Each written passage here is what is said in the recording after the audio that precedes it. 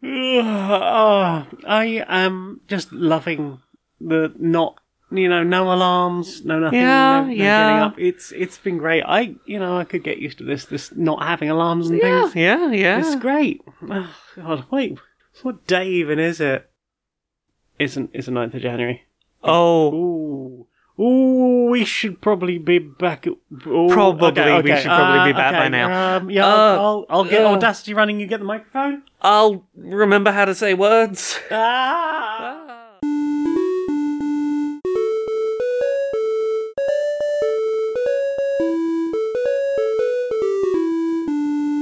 Greetings, strangers, queer and pleasant. I'm Laura Kate Magnadale. And I'm not Jane Aris Magnadale. And welcome to another episode of Queer and Pleasant Strangers.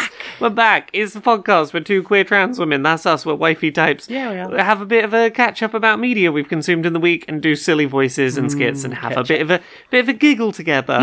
We're back and working. We are. After giving ourselves time to not work for a little bit. We had some time off. We had some time off, and now I have to... attempted to Lyzura, I have to make thoughts make sense again. I gotta form opinions now. Yeah, it's taken a bit. It's been a little ramp up. Yeah, I've had to spin the gears up. There was a good few days at the start where it was like, what should any of this be content? Should I be preparing for some of this to be content? And then that sort of anxiety died down, and then my whole brain fell apart from not the routine. Yeah.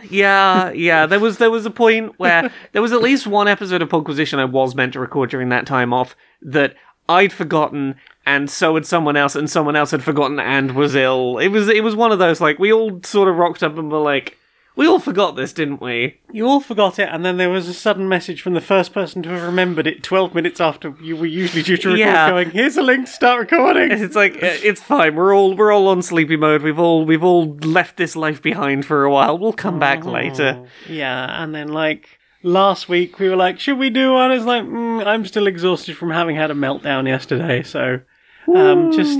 just need to let an extra week of reset. But we have a big list of things to talk about. We do indeed, and we're going to probably start with things we've played, I imagine. We are. What have you played? What have I played? Let's bring up the list. It's been a long... Unroll the scroll. It's been a long couple of weeks. Well, I can talk about this, which is a relatively a new thing, but that people will be hearing about.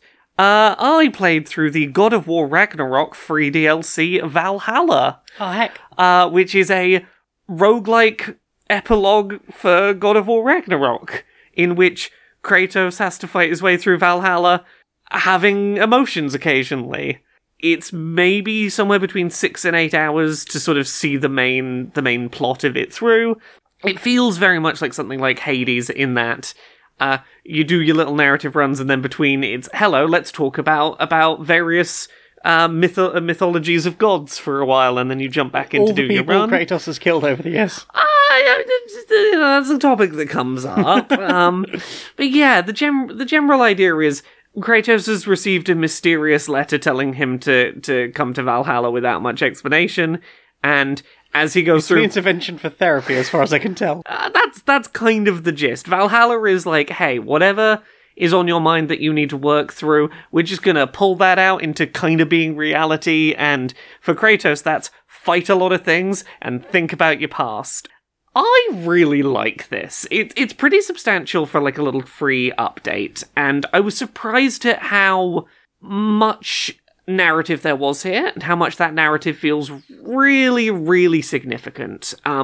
I think it's fair to say about it that it is essentially it's an excuse for Kratos to re-examine the events prior to the modern remake God of War games, in which it's about him and his son doing their various activities. Before that, there's a whole bunch of God of War games where he is just angry, shouty man who makes some bad decisions. Killing pantheons. Yeah, he's less of a character who thinks about feelings. Yeah. This is a good opportunity for them to re-explore those early God of War games through the lens of who Kratos is now, and use that for some interesting emotional growth. Did you say this was a free update? Yeah, this is a completely free update. It's like decent. I think it's like spent maybe 6-8 hours doing first something like that. playthrough. There seems to be more narrative and more gameplay stuff that's opened up upon completing the story. So there's more to be seen there. It is pretty good. I have some little issues with it. My biggest one is, much like something like a Hades, you complete a room, and then you'll have new rooms available to you to open, and different types of room will give different types of rewards. And while in something like Hades, it'll literally just be a picture of the reward. It's like, oh, this one has those purple gems, this one has that god's boon or whatever on the door. This has kind of abstract runes, and it's not always easy to look at the rune on the door and tell what kind of reward it's actually going to give you, and that meant I had to frequently pause the game, press L3, look at the glossary, scroll down, find the icon, go, oh, that's that. Right, it wasn't even doing the you got close enough, we're going to give you a little tooltip pop-up of... You can't stand by the door and get a little pop-up that says what that reminds you what that rune means. Sometimes there'll be chests that have the runes, and the chests will do that. You can stand by the chest and it will do a little pop-up that's like, it's one of this type of rune, but it won't do that for the doors. A few times you were doing like a choice of thing A or thing B. I was like, I couldn't understand why the doors weren't similarly... Yeah, there's a full description. It's my biggest issue with it, but you have a bunch of upgrade options. You always start with all three of your weapons that you had by the end of God of War Ragnarok, your axe, your blades on chains, and your big spear, and there's like, hey, do you want to pick between special attacks for your weapon or stat boosts that are just like generally put the numbers up, or do you want to get like a special ability that will change some aspect of how your your sort of build works, or do you want to get a bunch of currency to spend just within this run? And like, there's a good amount of variety in sort of how you spec that out, and then between runs you've got your like permanent currency shops for like permanent upgrades to get stronger. I do really like that there's a lot of encouragement to change your build on a very regular basis. There's a bunch of challenges that have really good they'll reward you with a lot of permanent upgrade materials if you do these like challenges that are like, use each of the light runes for this weapon, select all of the heavy runes for this weapon. So it's encouraging you to like select all the different things.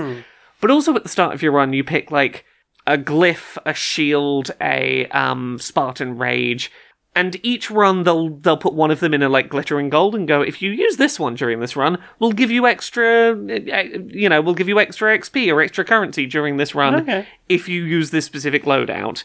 And yeah, it does a lot to encourage you to like change about your build a bit. There is a nice amount of like new mechanical options for combat that weren't available in the base game that are made available here.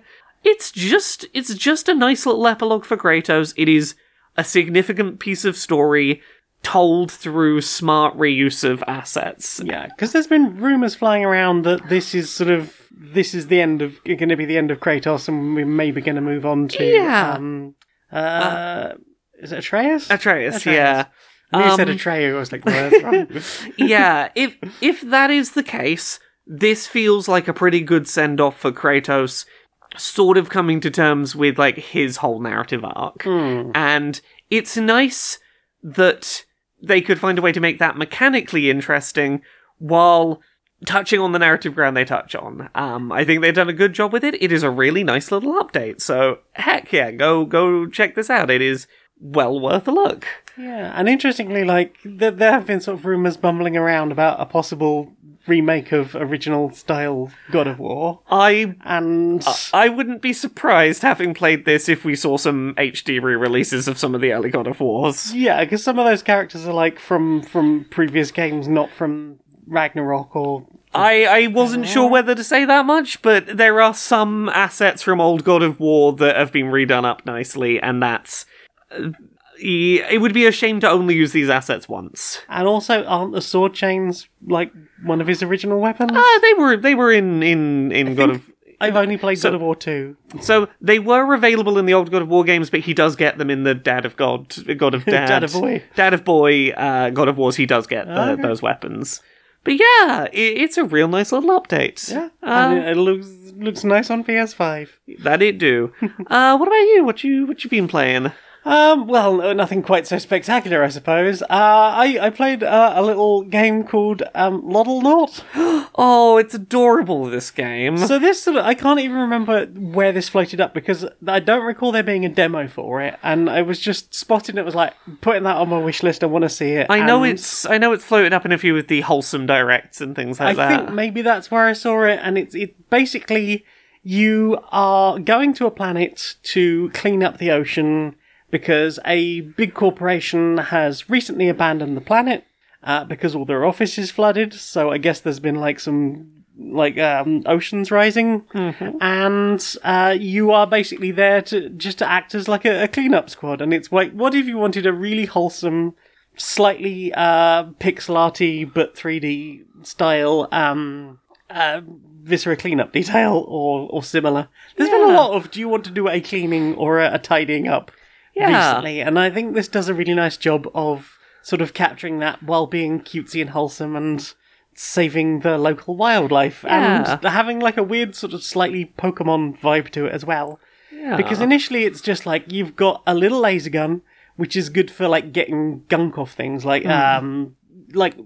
cleaning up an oil spill. So if there's like corals or anything, you can like shoot the gunk off them with your bubble laser.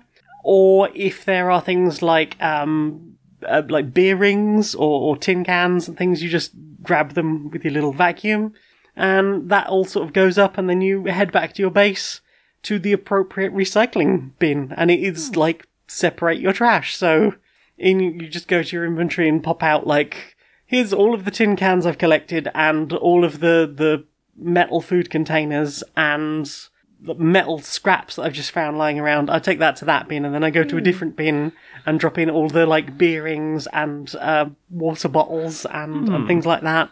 And then another one is like, here's just glass jars and glass bottles and things, and you get basically bits of whatever that material is. You stick them in the thing, and eventually you'll get like upgrades to make your laser better, or you'll have like a better radar, which will show you like Hitman vision. I'm sure there's a term for it in other things, but basically like that, we're going to highlight things, and you can kind of see through walls to work out where your next bit of trash or where your next detective vision. Yeah, detective vision in Batman, I guess. Yeah, that sort of thing, and it's you sort of track down like as much trash as possible, and there's a whole thing about like, yep, you've cleaned up this area, you've gone away and you've done something else, but it's an ocean. The currents are like just swilling trash around, so you do have to go back occasionally and be like, oh, I've got to clean up a bit more goop. You've got these adorable little friends called Loddles, who initially are covered in goop, so you have to run them through like an oxygen refill ring, which does them a little clean.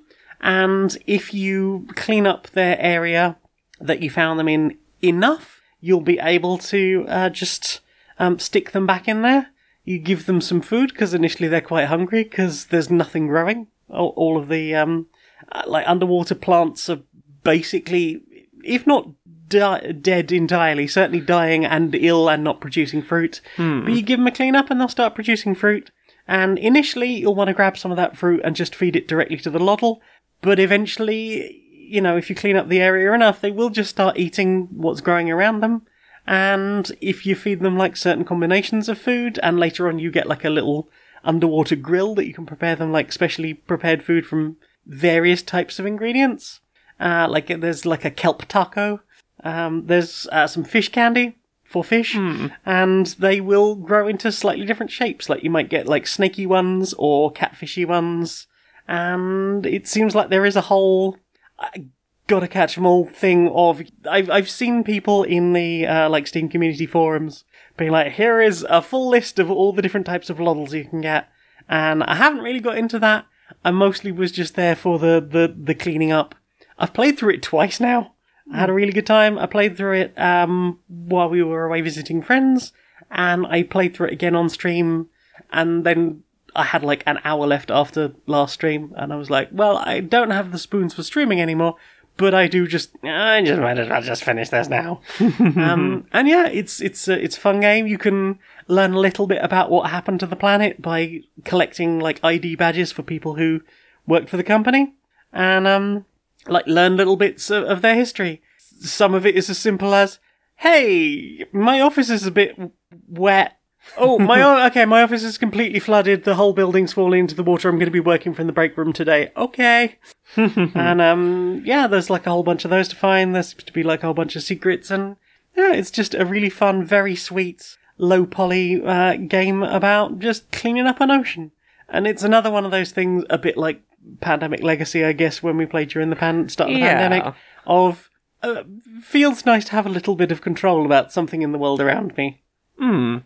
Yeah, sometimes you gotta engage with a thing that gives you some feeling of control over the scary world. Yeah. If I didn't have massive ear problems and someone could provide me with a bubble gun, I would go clean up some ocean. Exactly, I getcha.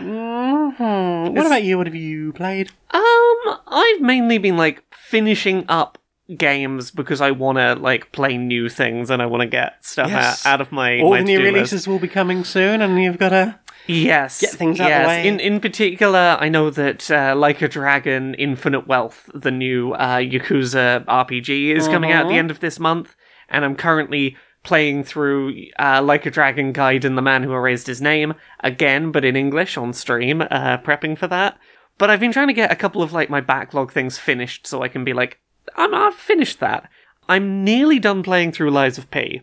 I'm finally making some really good progress with that. Got past some bosses I was really stuck on. I've clearly reached like the final act of the narrative. Some reveals have happened. I'm trying to find my way to what is presumably the final location of the game. Lies of P is the most fun I've had with a Souls game that wasn't made by FromSoft. It is incredibly satisfying to play. Despite any occasional difficulty spikes that happen, it never feels like unfair as a game. Its narrative is absolute nonsense, but in the kind of way that I find pretty endearing. It's fun that I've mentioned the Yakuza games a second ago, because it's similar in as much as sometimes it wants to be taken very seriously as a narrative, and then sometimes you've got a weasel mask. Yeah, you've got a weasel mask on, and Pinocchio's nose grows out of a painting, and now it's a sword. Shit like that. Sounds perfectly reasonable. It's a silly little game, but I'm having a delightful time with it. I'm continuing to very much be enjoying being Timothée Chalamet hits people with a trident. I'm glad I've not tried to, like, force myself to finish this game sooner. It's one of those... This game does have some difficulty spikes, and more of them that are more... I would say more notable than a Souls game. Like, there are slightly rougher difficulty pacing. And as such, like, if I've gotten stuck on a boss, I've just given myself permission to go, I'm just going to come back to this in a couple of weeks and not, like, bash my head against the problem. And that has helped. It's meant that I've been playing this game for, like, 4 months, but I'm slowly getting there. I'm making my way through it. I think it was a September release. Huh. I think I got it slightly before release. I got early review code for it, so yeah, it's got to be about 4 months I've been playing it. But this is a nice thing for you. Like, you got to play it, you got to keep playing it, and you got to go back to it several times. Yeah. And usually it's just like, nope, that's finished, get on with new thing for review. I was able to play enough of it to be able to give a solid opinion when the embargo lifted, and have enough of it left over to just dip in and out of for a while. Yeah. So that's been nice. The other one I'll get out of the way quickly because it's, just finishing stuff up before stuff gets busy. I'm nearly done shiny hunting in Pokemon Scarlet and Violet post new DLC. Yeah, you went and you ran through a whole other Pokemons. Yeah, so the DLC for Scarlet and Violet, the Indigo Disc, came out, would have been right around when we last recorded this. There's a story in the DLC, and I think it's interesting. I think it's one of the better post games that Pokemon has had. It gave a big new biome, and that had a handful of new Pokemon, but it also had a bunch of Pokemon from past gens that I hadn't shiny hunted yet, that it gave me an excuse to go shiny hunting for. I'm down to, I think, 2 Pokemon left in Scarlet and Violet, and 75 species total across the series that I don't have a shiny of. at least 20 of which cannot be got shiny at all in any of the games right now, which brings it down to, I think it'll be like 55 species left to do. My quest will not be done at that point because some of those are traded ones from other people, and like the next pass of things after that is the 180 or so species that I only have as traded ones from other people to go and shiny hunt myself, so I have one with my trainer name on. Okay. I'm continuing to chip away at that task little by little. Any excuse to make that task a little bit bigger. Well, that's the thing. I will find many excuses to keep that task going. I already know what the stupid epilogue to this is going to be when I have the full... when I get the full Living Shiny Dex with my original trainer name on all of them and all that sort of thing. At least IV challenge. At least until... Oh, no. At least until the next Pokemon releases and I continue that task. My quest is going to be to collect as many unique shiny Spinder as possible. So... Is that the one that's, like, depending on their, like, random number, it will have different markings? Yes. So it's like a little rabbit-looking thing with dots on it, and the dots are placed via coordinates based on the unique ID of the Pokemon. There's something like 3 billion combinations of where the dots can be. About 2 million that are recognizably different from each other. Now, I do not believe that it is feasibly possible to have every single shiny Spinder. I know that. But that doesn't mean I don't want to eventually start a quest where I go, literally anyone on the planet, do you have a shiny Spinder? What shiny do you want? I will go shiny hunt something to trade for your shiny Spinder, and I will collect as many shiny Spinders as I can from around the world. I want to have the world's biggest collection of unique shiny Spinders. You're going to need another Pokemon's home. Yeah! So that's my stupid next quest that I am planning to do when I eventually complete my shiny living OT Dex, but... OT? Yeah, original trainer. Oh. But yeah, at some point I am going to start collecting shiny Spinders, and that's going to be a whole other little rabbit hole I fall down. But yeah, that's some games I've been finishing up. What about you? What you been playing? Well, I was going to talk about a thing that we played together. Yeah, what did and we a thing play that we together? probably won't fucking finish. Baldur's Gate 3. We played some BG3 together. We did. We did. Like, we've got time off. Let's have Yeah. a crack at this thing. Let's do a little co-op And of it. We maybe vaguely, slightly, ever so slightly, just maybe a little bit scratch the surface. Yes. Here's how it went. We were having a lovely time. Started a fight with what I thought would be one person, accidentally... Triggered an entire camp. Yeah, not only an entire building's worth of people to aggro us, but also the people outside the building. We turned the planet against us. At least an entire species. We turned an entire Or species trying. against us through one, like, I'll fight you. Oh shit, apparently, like, everyone in, like, a 3-mile radius heard about that. Yeah. It We was were like, we just have to get outside this building and then we can fast travel again. And nope. Fucking nope. Nope. Yeah, our experience was playing BG3, but with a DM who's like, no, I'm here to make you suffer. Yeah. This wasn't podcast D&D. This was not podcast This D&D. was not bards flirting and getting their way. Yep, and at some point the autosave failed to happen, and... I assume it was because it is like, you've made quite a catastrophic choice here. You have to want to save this. Well, I mean, yeah, like, maybe I should have been making more of an effort with manual saving, I suppose, but, yeah. You lost like 3 hours progress. As someone, this was your first dip into Baldur's Gate 3, what did you think? Yeah, it was also like my longest dip into any of the Baldur's Gate games, because I had 1 and 2 a long time ago, and I just couldn't really get on with them. 3 is a lot more user-friendly than Also, 1 and 2 it's ever were. Basically 5th edition, which I think Yes. helps a bit, because You can carry... they were 2, 3.5. Yeah, you can carry existing knowledge into this from 5th edition, and Yeah. that helps if you are a D&D person. Although, like, I felt like I was getting way more out of my bonus actions than I would ever even imagine to do in tabletop. Because it's like, oh yeah, the orange light is showing. I could shove that person. It's apparently not going to hurt them, but I can shove them. I mean, that's the thing. It's having the lit up wheels goes, well, I guess I can do this. Yeah. And that's a thing that the DM won't prompt you to go, you still have a bonus action, here's your list, do you want to do any of them? I also appreciated the, like, I would never want to get into, like, miniatures and, like, range finding and all that shit with tabletop D&D. but I appreciate that this is a thing that does all that for you. Yeah. And it kind of falls into that thing I feel about some of the more modern massive board games. Some of them are not almost not worth playing as a board game because they're too big.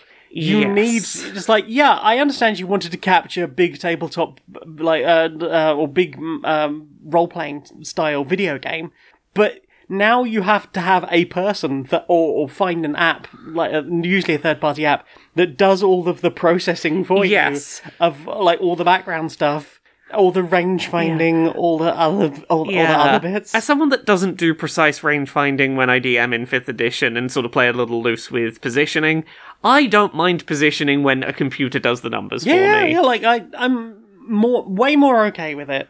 But it went from being almost at no point during that did it feel like strong narrative stuff, even though we were playing like at the narrative difficulty. Yes. It didn't really feel strong narrative stuff, and it felt more tactics game. Because like from like you do a little bit of wander around the ship at the beginning, and then like almost immediately you're in a big fight with like a bunch of like imps or whatever the hell they were, and there's like mind flayers and some sort of demon thing. I mean, usually you get a quest and you will have some conversation and choice stuff to make at the start, and then that will lead into one of a few different options of who you are fighting. Yeah, and a number of people who were just like, gonna just run off with you to a private room and try and kill you. Not everyone tried to kill. Twice. There was a couple of people who took us into a separate room and were like, I'm thinking about whether I decide to or not. Like, the thought was I was maybe going to kill you in here. Yeah, and the weird thing about playing that two-player is, like, you were like, okay, I'll go into this room, because you went in the last room. It's like, okay. And, like, almost as soon as you'd crossed the threshold, I was, like, picking the lock. Okay, you say as soon as you need me to do a thing, and, the lock's already picked, and I'm just, like, standing outside the door. And, which was brilliant, because, like, it was an excuse for me to basically play as Ellie, who is, like, my first D&D character, and I think I only ever got to play her in like one thing, and she is my forever NPC whenever I run anything. It was fun to sort of play her as this like tiny little, not actually a goblin, she's a halfling, but like a little goblin creature. Like, hee hee hee. I'm looting every single body I find. I'm picking every lock, even if I don't open the door. I'm just hee hee hee. I proved my point. Indeed. And it was nice that, like, I could be doing the conversation in the locked room while, like, it gave you something to be doing, to be involved while I was doing the conversation. Yes, and it really felt like, okay, we're setting up. We're using... let's pretend we're using message, okay? Yeah. we know how we're communicating. I think this, like, the local split-screen co-op does a really nice job of... You don't want to split too far from each other in case like a fight kicks off and you're not around to deal with it, but you can it's a pain in the arse. Yeah, but see, like, there is a little punishment for splitting apart, but you can do a little bit of that. I'm going around doing this, I'm doing this, and be sort of autonomous. Like, it is nice that you have that flexibility. Yes, the one thing I think that it falls down a little bit on is conversations. Yeah. Because the first person to start the conversation will have the audio playing. But then if another person also starts a conversation, it will, whenever there's silence on the main person, it will start playing theirs but immediately duck it as soon as the original person starts their conversation back up.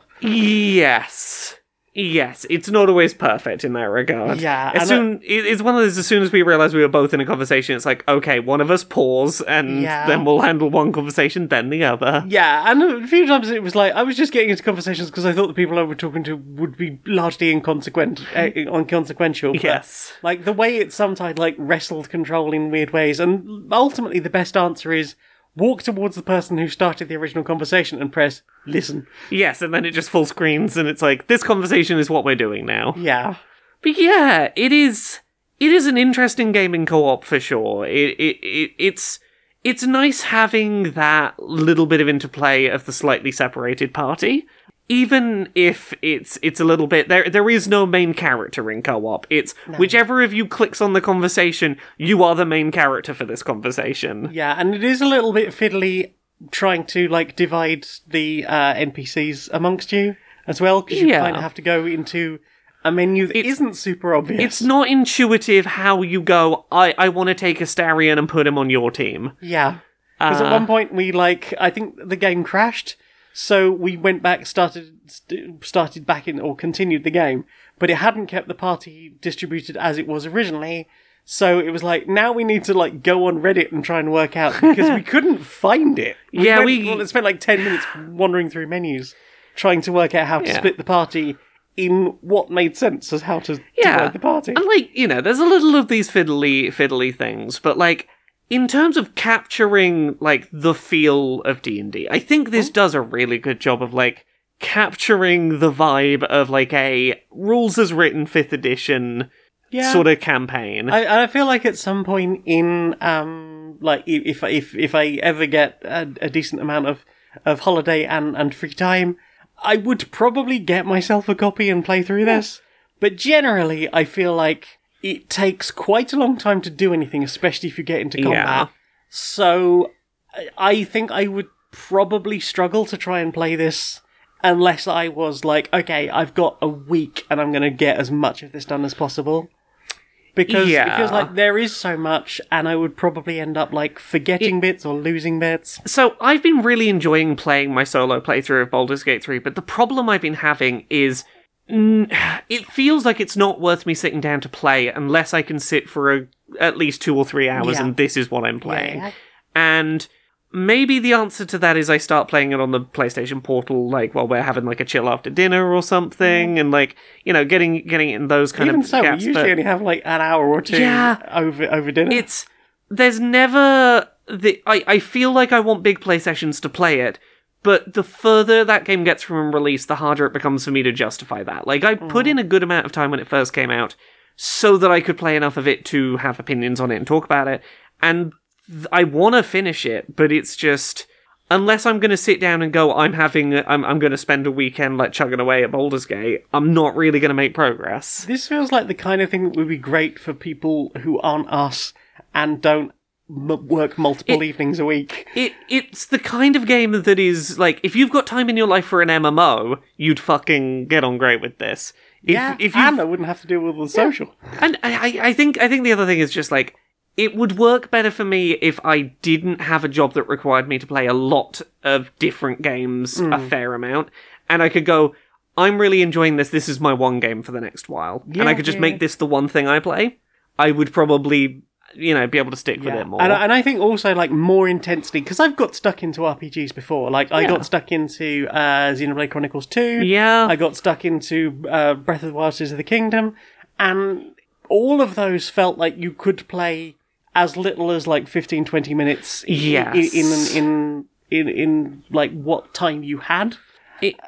But BG3 does not feel like that at all. It's not even the length of the play sessions, it's the unpredictability of how long I made a choice, and I have no idea how long that's going to commit me to playing. Yeah. Like, I might get stuck in, like, a very lengthy fight, and it doesn't feel like a good point to stop until I really finish this whole set of encounters that have kicked off, and, like, it's not a game that you can go in going, I know if I jump in, this thing's going to take me about half an hour, and I've got time for that. Yeah. It's a fascinating game. It is a wonderful game. It is a game that is very, very demanding of the player. Yeah. I think it doesn't lose anything for that, but it's not a game that I am necessarily going to find an easy time to sit down and play it as much as it deserves to be played. Yeah, it is. It's an interesting one. Yeah. But good job to all the voice cast, though. Oh, yeah. They've been fun, all the people we've met so far. Indeed. What about you? You played anything else recently? Well, talking about attractive people that you can sort of date, I guess, I played Monster Prom. Oh, Monster Prom! Yeah, I don't know if you remember this, that there was like an evening, we were going to do some things with some people we know, and someone was like, we'll watch a film, and maybe we'll play Monster Prom together. Yeah. So I picked up Monster Prom, and I have never touched it. And it keeps being one of those things right at the front of my, like, Steam, hey, you should play this next, it's in your library. So I installed it, and I played through it, and I'm always saying I'm not a person for visual novels or dating sims, and I don't get it. I played 2 games. I played a short game and a long game. Yeah. The short game, I was like, okay, I feel like I was railroaded into something. I don't even know what. I feel like I was supposed to have been attempting to date one particular person who I didn't particularly care for. Yeah. And then, like, I got turned down by the person I did ask to prom, and apparently that is the worst thing that can possibly happen to you. Yeah. It's like, okay. And then, like, I tried a second playthrough. I was like, I don't like most of these people. I don't want to date any of them. So I got to the end of it. I actually got an ending. I did get to date the person that I had been sort of pursuing in that run. I don't get it. As a visual novel person, I don't get Monster Prom either. I know it's kind of sacrilege. It just didn't. It just never clicked for me. It's forgettable. It's not. It just doesn't. It's not what I'm looking for. You'd rather go with pigeons. Oh yeah, let me date pigeons any day of the week. Yeah, Monster Prom is forgettable and not particularly engaging, and I know there are people who will hate that opinion, but not for me. Maybe people will be able to explain something that I didn't get about it, or about the fundamental underlying mechanics of just what the fuck is going on. It's like, I think I want to find someone. I don't know how to do that, because they appear to be in certain places all of the time, and other times, or like, at lunch, everybody is always at lunch, so you can always find everybody at lunch. But other than that, it's like, I don't know what you do. And in some runs where it seems like you were the person that I somehow clicked with during that initial questionnaire, somehow now you're everywhere I go. Yeah. And so that means I'm like locked into you, and I have to try and date you for this run. I don't get it, and I don't care. Sure. Okay, fine. Yeah. It was weird. I watched someone play the third one, the road trip one. Yeah. That looked kind of fun. The road trip one, I think, is better. The road trip one has a lot more control over what's going on and a lot more variation in what you see. I think it's more of a video game as well. It's less visual novel and more there's actual game to do. I'm not adverse to monster fucking. I am an avid monster fucker, but give me better monster fucking. Give me better monsters to be interested in. Apparently, look, it's not the worst monster fucking game I've played. I played Romancylvania. Ooh. Other things we've played. We've been playing a board game together that you got at the festive period. We did. We played through Sleeping Gods. We did a whole run through Sleeping Gods. Yeah, over the course of several day-long, like, big lengthy sessions. 4 sessions. Oh, one of them was a little bit shorter than the other. Like, our second session was, like, notably shorter than the others. Yeah. But yeah, we put, like, I think, like, at least 20 hours in total. That sounds across about 4 sessions. Right, yeah. Yeah. Like, I was roughly keeping an eye on it on my board game stats tracker, but... Yeah, so this is a story about a bunch of people on a boat sailing for New York, I think, in 1926. Basically, the captain's father, I think, has fallen ill and has received a telegram, and they're like, I'm going. And the captain and their 8 passengers head off, hit a storm, and find themselves in the Wandering Seas, a weird, mythical series of islands, I guess, an archipelago, kind of. You're almost immediately attacked by minotaurs, and then this random old woman appears, and she's like, the gods have summoned you, the gods are all imprisoned and asleep at the moment, so you're gonna have to collect a bunch of totems to wake them up, bye! Yep. And that's it. You have a ship that you have different places you can go to. At the start of your turn, you will pick a place on the ship that isn't the same place that someone went to last time. Yeah. And that will give you abilities to, like, heal people or remove certain tokens from bits that, basically unlock cards that have been used, or go, like, fishing off the front of the ship to try and get new supplies, and that might be, like, ingredients for food, or ways of repairing the ship. Or money. Yeah. And then very much like a fighting fantasy book or a choose your own adventure book, it's there is a book that is like a spiral bound book that is a map, and it's divided into sections, and you can spend like a movement skill to get to like further across the board. Or you could just go, I want to go and explore this town that's number 24, and you open a big ass storybook and you read from the storybook, or in our case, we use the Foreteller app, the same one we do for Frosthaven. It's the one that gives us like dramatic audiobook readings. Mm-hmm. And you get your sort of like description of where you've gone, and probably a choice to make. Yeah, maybe there'll be a combat encounter. Yeah, or a little skill check to pass. Yeah. And then you might get, and this is the system by which you sort of track the things you're doing, is you might get a card with a keyword, and those will be how you unlock, like, oh, do you want to do this thing? Well, you have to have found this keyword out in the world elsewhere, because that starts this quest, and that's your sort of system for unlocking new things to do in the world. Yeah, the keyword system is quite fascinating, because some of the keywords, or some of those, are very specifically a quest, like, hey, you've met this person, they've given you this quest card, it has the keyword at the bottom of it, so if you go to that place, it might be, you go to the storybook for the place you've been to, and it'll say, like, almost the first thing, like, if you've got this keyword, skip straight to this. Otherwise, you might go, you've gone to, say, you've found a random abandoned hut. You go to the hut on your own, just having randomly looked for somewhere to explore, and maybe there's nothing there at all. Or maybe you go there at a time when you've already picked up a keyword, and you know specifically to lift up a floorboard.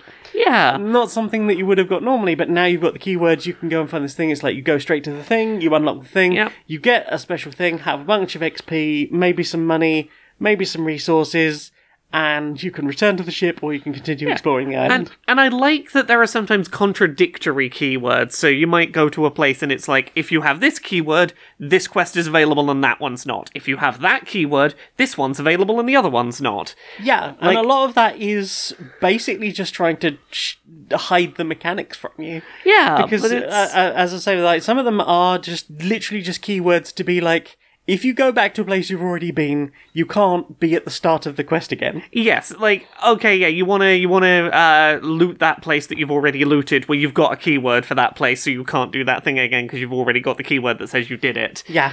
But the system that this plays nicely with is there is a map that you can do your own little cartography on. Yes. So if you're like, oh, I went to this place and I didn't have the keyword iron, I'm going to write iron next to that. If I later find iron, I'm like, shit, I can go back to that island and there'll be something new to see. Exactly. Like, we, as I say, we did a full run through of this, which is 54 rounds. Okay, yeah. So that's, you basically have this event deck. Yes. So as I was saying earlier, you have you do your ship action at the top, then you read an event card. You might have to do a certain like skill check by matching icons on members of your crew and giving them fatigue if you want to use them in that particular test. And you can use multiple members of the crew if you want to, but that will mean like potentially fatiguing lots of people, and that can have negative effects. And once you've cleared that event, you can move on and do 2 actions, and that can be things like explore or buying things from the market if you're near a marketplace. You can do port actions like repairing your ship or going to an inn and healing everyone up, getting rid of some fatigue. Like big actions. Yeah. And that is that event deck is kind of a timer. Yeah. And every one of those event decks has 6 nice easy things at the top, and that might be like, hey, a fish literally jumped onto your boat. You can kill it for food, or you can push it back in the water. Or you passed a trading vessel. If you've got some money, you can buy some of this. Yeah. Or you can attack them, or you can just say goodbye. Yeah. And then, like, as you go through those first 6, the next 6 will be a little bit more difficult, and that might be like you're encountering storms, or you've got kelp wrapped around the rudder, and someone's got to go and sort that out.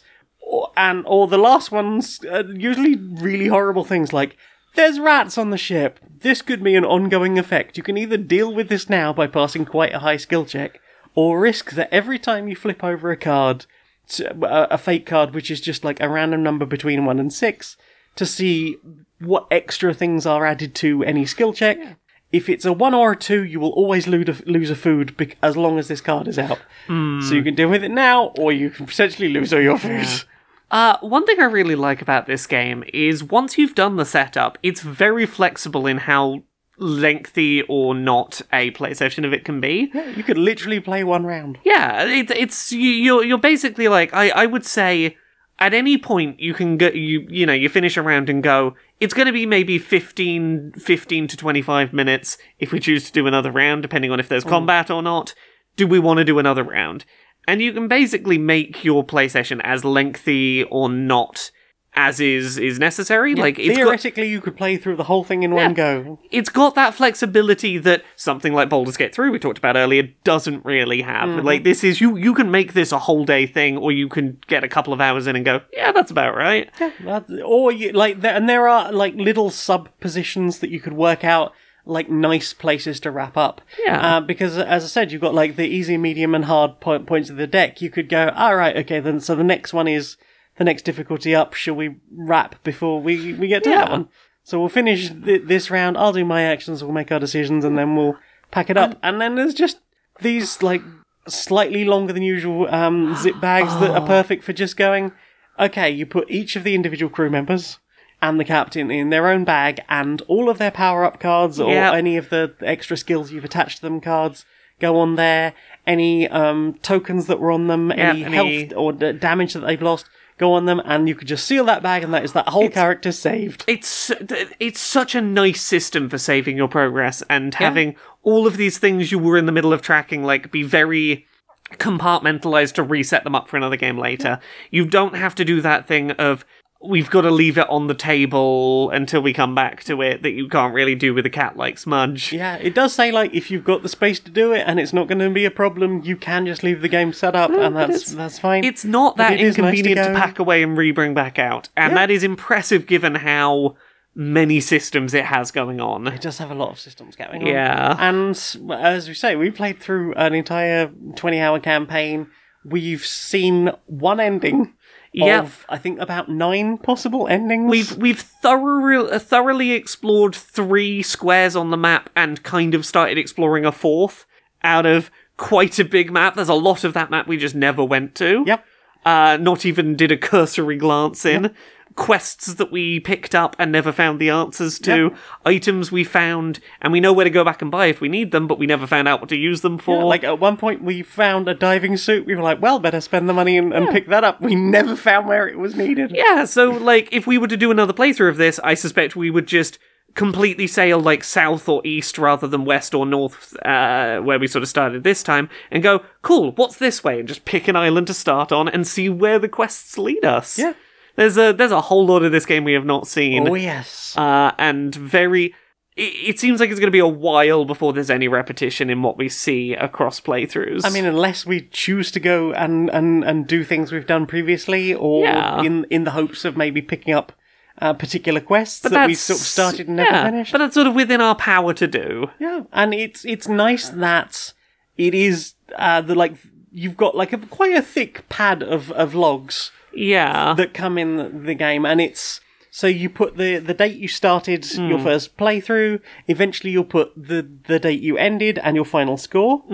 You'll also have just a quick way of logging like each of your saves for every session. Yeah. So you need to like write down which cards people had in their hands, how many command tokens they had. And that's just written down, and everything that you as a team have is collected together in one baggie. So it'll be like those are separate from the things the characters have. And that could include like just equipment you've picked up, extra recipes, because there's a whole thing about like cooking, and like that's another way of healing people up once you've got a good way of regularly getting like meat and vegetables and grain. Like recipes is one of the biggest savers in that game. Like get a bunch of money together, go to a market, you get to draw 7 items from the market deck, and guaranteed one of them will probably be a recipe, which is just a really good way of getting rid of a bunch of fatigue and a bunch of lost health. without having to find a port, because sometimes you're not near a port and you don't want to waste the time going back to one when you know that the clock is constantly ticking. Yeah. And it's a fascinating narrative. I definitely appreciate having the Foreteller app, even though it does have its bugs. They are, thankfully, they are transitioning from the old app to a new online system, which works way better, but there are still a lot of teething problems. Occasionally you'll click on, we're going to do this, and it will play the you didn't do that audio occasionally. Yeah, but I've been sending bug reports, so hopefully those things will be fixed for, other people attempting to do it. But I do appreciate the dramatized reading, because Agreed. one thing I know that I am terrible for, I'm not a great reader, especially out loud. I can get very monotone when I'm starting to read out loud, and some of those passages are quite long. Yeah. Especially the ending. The ending, we were we've got 3 more cards left in the event deck in our last run through the event deck, so I think maybe we'll probably leave it there. And then it was still 45 minutes running through the ending, making our very big decisions about how we get through those last sections. And then just going, there's so much to this. Yeah, there is. I had a fascinating time with that. Look forward to playing more of it and seeing what else is in there. You got anything else you played? That's, I think, most of my stuff. You got anything else you wanted to talk about that you played? Yeah, I got a few extras. Rattle off some short ones. We played a bunch of Frosthaven. We got our Frosthaven party together. Continuing to really enjoy Frosthaven as big group dungeon crawl. I think we're maybe heading towards a quarter of the way through a campaign, as best we can tell. We are we're getting through our first winter. We're about halfway through our first winter. This game continues to have some really, really creative ideas for how to set up missions that feel really distinct from each other, despite being made using the same pieces. Oh, yes. Without going into specifics, we did a mission that involved a central room with a bunch of corridors off it, and a bunch of here's an element per direction, and I'll say that much about it. That felt completely unlike anything else we'd played so far. It was fascinating, and I think this leans into a thing they got a lot of complaints with, apparently, with Gloomhaven, was too many of their missions are go here, kill all the things. And this was very much a go get the thing and come back with the thing, but also your decisions about which things you go and get, because you can only get 4 out of 6. Good luck. And the mechanical benefits we got for which rooms we went to, and the ways that we were I won't cash in this objective yet because we get a bonus for holding on to it for a bit, and that's going to help us do the rest of it. And the way we sort of looked at it at the start and went, mechanically, I think this is what is going to happen. Let's make our decisions based on that. And then finding that was almost correct, but also not at all. And we did have to contend with some things that were perhaps a lot scarier than... I continue to be very pleased with the variety of content that Frosthaven is offering up. Also very much enjoying the whole city building there. That's been absolutely fascinating. I played a bunch of Food Chain Island, a button shy game that I've had for a little while now. We talked about Sprawlopolis a little while ago. It's an 18-card game that comes in a little plastic wallet that is great for taking places. We took it to a wedding last year. Oh, this one, yeah. Yeah, that's the city building one. But the other game I got is Food Chain Island, where you basically lay out a grid, a 4x4 grid of cards, and you have 2 sea creatures, and all the cards have numbers on, and most of them have a special ability. So they're numbered 0 to 15, and 0 is just a plant; it can't eat anything. But 15 is a tiger, and it can eat anything up to 3 points or 3 numbers lower than it.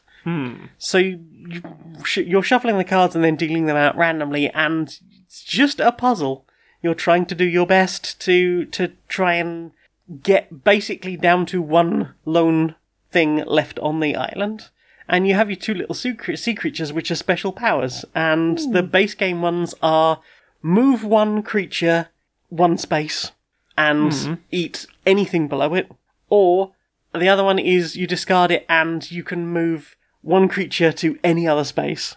And you've got this like fascinating puzzle of using all of those things. How can you best deal with all of the creatures and down to at least one or at most one for the best scores?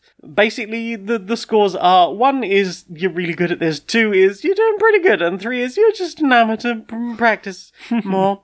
It's a cheap little game. The base game is only 18 cards. I've got the expansions for it, and my goodness, that gets a bit chaotic with expansion. There's like loads of extra sea creatures, so you just pick 2 random from the ones you have. There's flying creatures, which will have like a challenge that you have to do and in order to discard them, and you can't win the game if you haven't discarded them by the end. So some of them, it might be like, you have to have an odd-numbered creature be the predator 3 turns in a row in order to discard it. And then you've got, like, special creatures which will only appear after a creature has been eaten next to it. So you can't even just start working on them straight away. You have to calculate, how am I going to maneuver things in such a way that they're going to land in the right place that I can flip those things up before I can even start thinking about how I'm going to deal with them. So it's a lot of thinking multiple steps ahead of yourself to try and not screw yourself out of being able to do the things you're aiming for. Like, you might be like, yeah, this is a really great way of getting rid of that and that and that and that, and suddenly you've got like all your high-numbered ones on one side and all your low-numbered ones on one side, and no way, like, your lowest numbered one on the high-numbered side is now too big to eat any of the creatures on the low-numbered side. And then, like, each of the creatures, when they are the predator, they will like usually have a special power. So it might be something like, this time slide the prey under the predator instead of moving the predator on top of the prey, or next turn it has to be 1 number below the prey has to be 1 number below the predator, or next time the thing has to move diagonally, or after this moves you have to move it at least 1 space, which means you're then going, yeah, but it's perfectly set up so that you can eat that and then that. But if it moves out of the way, then it's not going to be in a place where it can actually eat the thing anymore.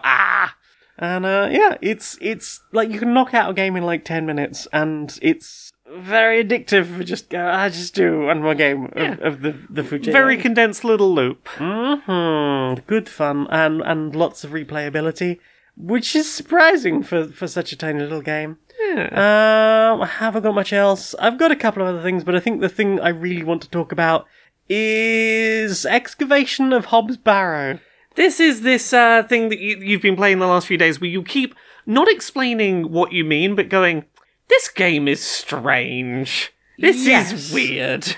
Yeah. And I have no context for what this game actually is. So, the game is about a barrow digger. Kind of an archaeologist, kind of a gravedigger. She wouldn't call herself a gravedigger, but she steals pottery from Neolithic graves. Neolithic burial sites. I'd probably call that a gravedigger. Right. And basically she's been in communication with this person from a tiny little town in the north of England, and like they've only just got a railway station. Okay. And she's basically writing about barrows and burial mounds across England. And he's talking about this place called Hobbs Barrow that's local, and it's got like a weird local history and like lots of superstition around it, and he thinks she'd be absolutely fascinated by it. Yeah. She turns up at this little tiny town called Bewley. There's no one to meet her. All of the villagers are like, you're not local. Don't like you. And she's like, seems to be missing a bunch of stuff. It's constantly pissing with rain and miserable. The person she's supposed to be meeting, half the villagers claim they don't even know this guy. And the other half are like, barely see him. Occasionally comes into town to get his post. But, he lives miles away. Eventually deciding you're going to stay at the one inn public house. immediately having weird dreams, finally meeting the vicar who agrees to take you out to this person's house, then finding that there's no one home, but that, like, there's all these clothes on the washing line, and including a glove, the other glove of which you found the night before after someone disappeared that you were chatting to in the pub. Like, there's a lot of weird shit going on in that story. There's some weird supernatural stuff, and the ending is wild. Just wild. I have no interest in reading Lovecraft, but I do love the idea of a cosmic horror, of, like, something unspeakable and massive and, like, unexplainable, with terrible, terrible powers that could crush you like a fly, surrounded by mysteries and puzzles and possibly cults. But I no interest in reading that racist bastard's books. Yeah. I realise that people they find them fascinating, and I realise that people are doing a lot with them that is considerably not racist by virtue of the fact that it's now all public domain. Doesn't change the fact that you read a lot of those stories and go, I can't separate this from the knowledge that he was writing about thinly railed stories about races of people. Exactly. So having a story that is a cosmic horror but doesn't touch on any of the Cthulhu mythos is fascinating. Like, you're constantly having little flashbacks to this main character's childhood, like, because their father was injured at some point. We don't really know how. At one point we're told it was a horse riding accident. That's not true. But he is basically unable to move and unable to speak. And no one's quite sure at this point how conscious he has. The character keeps having flashbacks to her childhood about him being like, I'm going off to do some archaeology type stuff. Like, the kid being basically fascinated by Daddy's an adventurer and stuff. That would be fascinating. And then him getting sick and his mum being like, I'm burning all of your father's books. Ask not about what any of this stuff is. It's just a fascinating story, especially when you are pushing against a whole cast of characters who, for the most part, don't want anything to do with you. They don't want you in town. But they're almost universally telling you to leave right up until the point the train line gets blocked and you can't leave. Most of the story is told over the course of 3 days, and it rains every single one of those days. It is a fascinating story, and I'm glad I picked it up. That was another one of Casey's recommendations, and yeah, good job. That's a good game. Yay! Some things happen. I'm not going to spoil it for anyone, but boy howdy! And also, it does that thing. A horrible comparison to make. You know how, like, in Ren and Stimpy, they used to do the, like, weird super close-up, like, shots? Yeah. They'd be, like, weird super detailed things that are nothing like the rest of the animation. And this does cutscenes kind of like that. Like, for the most of it, it's all done in engine, but occasionally there'll just be, like, a close-up of someone's weird face. And they're old and craggy, and they live on the moors surrounded by mists, and what the fuck is up with that goat? I'm not going to tell you, but weird shit.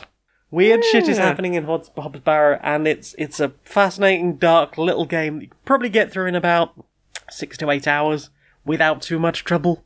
It manages to avoid, for the most part, doing the moon logic thing. Yeah. Like, the few times I got stuck, I kicked myself as soon as I worked it out. Like, yeah, of course, I should have understood that. Like, at one point there was a puzzle where I needed to find a key, and I had been told that the key was in a specific place, and I'd, like, gone to the place I was convinced it probably was. It wasn't that place. Then I looked through a whole bunch of, like, clues on a wall, and something was like, it's a reference to a thing. I hadn't looked at the fact that one character had been jamming that thing down my throat every interaction we'd had right up until the point they'd vanished, and I should have been able to go, that's a clue. That is the answer to the thing I'm looking for. You silly me. Yeah, really enjoyed it. I would appreciate if it had the classic Scum game thing of I can press a button to pause it no matter what is going on. Yes. Because the number of times I was mid-dialogue that was unskippable and wouldn't necessarily be able to be reviewed at any point. Yes. There's very little of the, hey, what did you say about this one thing in that game? There's no, log that I could find that tells you, hey, here are all the conversations you've had. Yeah. There is a, hey, what am I supposed to be doing now, thing that you could look at. It doesn't really give you hints. It's just hey, I am heading for this thing now, or I am trying to achieve this goal. Which is good, I guess, for if you've been coming back to it sort of more than a few hours or days at a time. Yeah. But yeah, had a really good time, and I look forward maybe to seeing other things from those creators.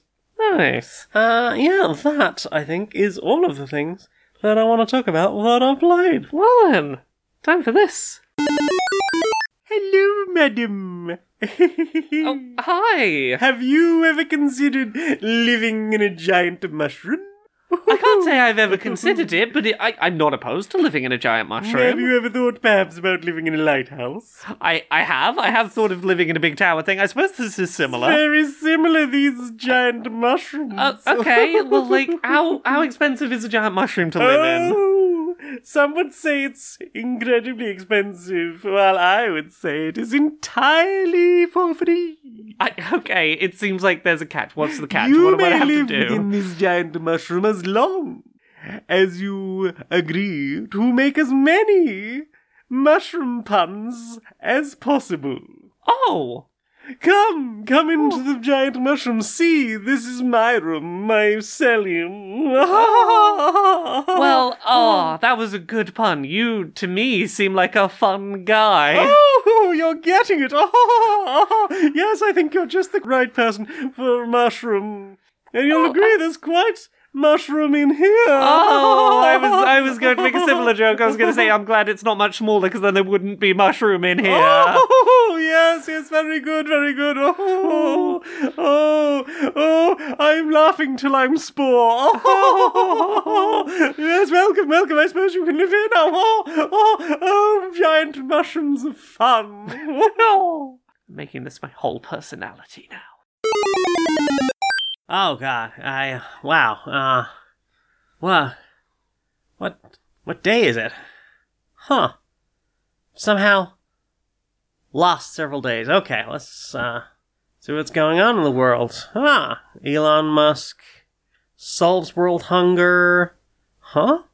Elon Musk has housed every single unhoused person in the world. Huh. No. Hey, you, what are you doing? Oh, just, moving all of your furniture out. Why? Oh, well, you, when you spoke to me yesterday, you said you wanted to give it all away, to people more in need. We sort of arranged it last night, so I came back as arranged to get rid of it all. Why would I do that? Was I in some kind of fugue state? Did I look like I was hypnotized? I mean, I don't know what that would look like. What's happened? Why am I getting notifications that my bank is empty? I don't have any money. What's going on here? You gave me this letter yesterday. Told me to give it to you today. Once it seemed obvious you were confused. So I guess that's now. Right. Letters. Who uses paper anymore? Jesus. Is this the Bronze Age? Okay. Magic teapot. Wishes. You wished for control of all of my assets? Oh no, not me. I'm guessing whoever wrote the letter. Oh. So I've given all of my money away, all of my property, all of my shares, and I've handed Twitter over to the Internet Archive. I'm destroyed. Well, for once, you have some genuinely earned good press coverage. So, you're a self-made man. You can make it all back again, right? Just pull yourself up by your bootstraps, Do you know anyone with an emerald mind who'll adapt me? So, what have you put in your eyes? What have we put in our eyes? We watched a film together. We watched a couple. Yeah, we watched a film at the cinema. We did. We watched the new Ghibli film, The Boy and the Heron. Or How Do You Live? Yeah, is that the Japanese name? That is the Japanese name, and it is name dropped during the film. Indeed. Yeah, this is a very interesting Ghibli film. It is. It's the first one I've ever seen on a big screen. Absolutely gorgeous to see on a big screen. Oh, yes. It really does justice to Ghibli's wonderful art. But yes, it is an interesting film in that it starts off for quite a while being quite a grounded, not anything mystical or magical happening, just trauma, to the point where I genuinely thought that it was just going to be a film about a child with PTSD. I really did for a bit wonder whether this was just not going to have anything mystical in it at all and just be like, hello, your mum died in the war and now you are just a depressed child dealing with dead parent trauma. And occasionally seeing your mother in flames. Yeah. Now, I will say, that portion of the film, I really respect how good a use of, quiet and silence that made. Yeah. It really did a good job of knowing how long to linger and not feel like the film wasn't giving you anything. To feel like it was progressing while not rushing itself. Yeah. There is a half of this film that is on the surface, much more about an exploration of a magical world in that Ghibli-esque way that you might imagine. Mm-hmm. And it is a film that very much feels like it is quite direct metaphor for some of Miyazaki's feelings on the creative process. Yes. And his ability to continue having that creative process. Yes.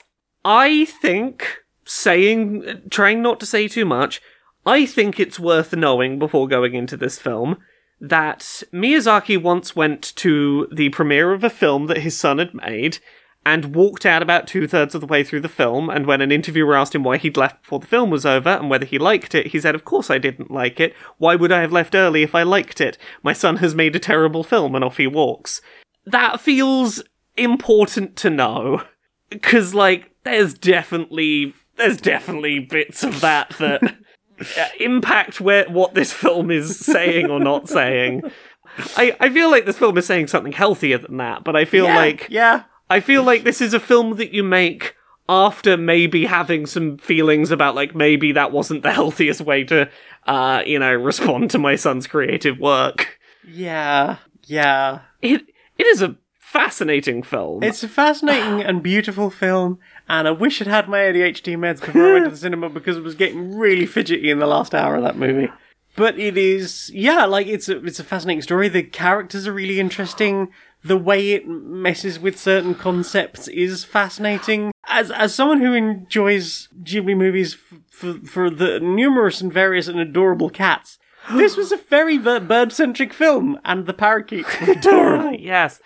We saw the English dub of this, and in particular, I think the cast did a fantastic job. In particular, Robert Pattinson as the heron. Didn't realise that was him. Absolutely pulled out, the wildest box of voices. Did not just go, I have one good voice acting voice for this film. He's like, I've got 4 different voices I'm going to use, and they're all very distinct and very useful. He really doesn't want to be known as just the little vampire boy anymore, does he? Yeah. He's fighting real hard. Honestly, he did a superb job. I could not have pictured that character voiced by anyone else. There are a few big names in this, and I didn't realise most of them until the credits rolled. Yeah. I will say, don't go into this expecting, a Spirited Away, where the entire thing is sort of childhood whimsy throughout, but don't go in expecting, the opposite end of the spectrum and expecting this to be something like Grave of the Fireflies. It really is trying to walk a line down the middle. It falls somewhere between The Cat Returns and Grave of the Fireflies. It is trying to be a grounded story about a person, but that person's life happens to be intertwined with the creation of fantastical worlds. and both of those can sort of coexist in one life, I think. There's a lot of coexisting and Yeah. working out how people live. Yes. There are some plot points in the film that I think were very obvious and very telegraphed, but I didn't feel they never came across as, oh, that was supposed to be a secret and I worked it out too early. It's like, I worked that out, but I maybe didn't work out the why of certain things. I was like, oh, I know who that character is. I can work out who that character is. How have they ended up interacting? Maybe that's the mystery of it all. Yeah.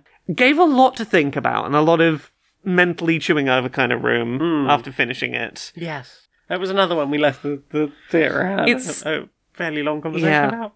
It's definitely one of the more, one of the Ghibli films that we've come away from with more like, we have a lot of things to talk about and a lot of like, what's your opinion on this? And I appreciate that about it. It's not what I would want every Ghibli film to be, but I enjoyed it here. But yeah, it is a fascinating film, and I'm glad we got to see it on a lovely big screen. Oh, yes. Yeah. What about you? What you been watching? Watched Hilda Season 3. We did! It is quite a magical show, that, and I think after something of the Mountain King. I can't remember what it's called. Yeah. The movie that seemed to be like, oh, Netflix doing a Netflix again, and I guess they're just wrapping up a show before it's ready to go, and being able to come away from that and still go, we've got a third season in us. Yes. Rather than Netflix fucked it up by going, you're gonna wrap it up now, this is all you're gonna get, maybe. Yeah. Wait, come back. I really liked season 3. I think that it did a good job of being its own self-contained thing that could exist after the movie. Yeah. That didn't feel like it was an unnecessary addendum to a finished story. I'm glad that was the case. It dealt with some topics that, like, I'll say this much. As someone that had, like, a not great at turning up reliably dad, like, this tackles that kind of subject material in, like, a very, like, well-handled way that is gonna be very useful for some kids watching at a certain age. I imagine so. Tiptoeing around spoilers here. Yeah. Yes. In terms of feelings and expressing feelings, I think it will be helpful. Yeah. Even if, maybe it doesn't ultimately commit to some of the things it seems like it's tackling. Yes. Is that a good way to put that? Yeah, I think that manages, and also this is very much a season with growth in it. Like, the characters all feel like a year or so older. Like, it feels like they are getting towards, like, teenage years. David especially. Yeah. David very much feels like getting into that, like, slightly isolated teen. It reminded me in some places of, like, Steven Universe Future. Yes. And specifically, like, not just because they've aged up a little, but in that your group of friends is maybe pulling in different directions a little as they age. Yeah. And that existing while still trying to keep what your friendship was. Mm-hmm. And I think that was handled well. Yeah. It was sweet, it was funny, it continued to be very, very good watching. The ending made me cry a lot because it was very pretty and really was a nice conclusion, because I think this is, like, very specifically the last of the story. Like, I don't think the creators has any plans or any great desire to do any more with I kind of hope that's the case. I think this is a great place to leave it and to let it settle. Yes. Yeah, I really enjoy Hilda. It's sweet, and it's one of those. It feels like the kind of fairy tales they were still telling a bit when I was a kid, and it feels less like they want to tell those kind of, like, actually not everything works out well in a fairy tale type stories these days, where a lot of our fairy stories now are what Disney do. Yes. And they really just do that. Everything's okay. It's, don't worry about it. There's no long-lasting consequences. Think about it like a cartoon show where it doesn't matter where you tune in, you don't have to worry about consequences because everything's wrapped up at the end. It's okay. And Hilda doesn't seem to be afraid of going, actually, some things do go bad. Yeah. Occasionally. And there are, like, sad and long-lasting consequences to actions, not even necessarily by the main cast, but by humanity. Yeah. And I think Hilda has done a lot with that. Obviously, with the first season, we had trolls. Trolls are an absolute menace. Trolls are terrible, but trolls are also their own species. Yeah. And you did kind of like steal their land. Yeah, and then torture them with a sound that causes them abject pain. Yeah. You know, they're going to be a bit pissed off at you. Yeah. Yeah, I can't say enough positive things about Hilda. It's lovely. It is great. Yeah. What about you? Have you watched anything else? Oh, we watched the extended version of Lord of the Rings: The Fellowship of the Ring. Yeah. The 3.5 hour cut of that film. Yeah. That 3.5 hour cut does not feel as long as it is. No. Despite the fact that Fellowship of the Ring, no matter how you watch it, feels like there's like 3 or 4 points in it where it feels like okay, and that's the end of this movie. Nope, we're going a bit further. Yeah. Yeah. Which, as you pointed out, is because it is a series of books. They put a few different stories together into one film, and therefore you can feel where the bookends were. Well, like, even, like, as written, like, Fellowship of the Ring as a book is 2 books. Yeah. It's like, it's book 1 and book 2, so that is the first problem. And then you've got everything breaking apart at the end, like, at the end of Fellowship. With the Fellowship breaking, with, like, Gandalf dying would have been, like, a perfect opportunity to end. Getting to Lothlorien would have been a good, like, resting place. There's so... Leaving Lothlorien, and then, obviously, where the fucking, Merry and Pippin getting kidnapped, Boromir dying, Frodo and Sam going off together, and, obviously, the liberties that are taken with the movie version. Yeah, like, for all the stuff they cut out, that is... It doesn't fuck about, pacing-wise. No, they get a lot of stuff done. Yeah, I am...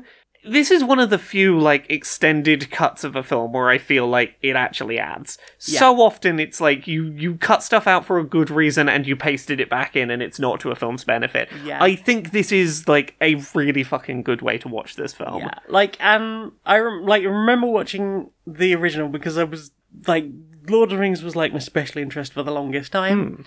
And I remember watching the original cut, the first film, and I went, I don't really like it, there's too much cut out of it, and it's trying to rush too quickly. The extended edition came out, and I really enjoyed it, but I still didn't love it. Yeah. And that continued through the release of the rest of the films.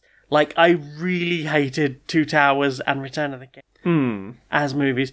And what I think is interesting is, I don't know if it's like how precious I am about the series anymore, just being a bit older and understanding a bit more about filmmaking and pacing and my own time. But I genuinely, like, had a lot more enjoyment of the experience this time watching it, and I have watched that version of that film a lot. Yeah.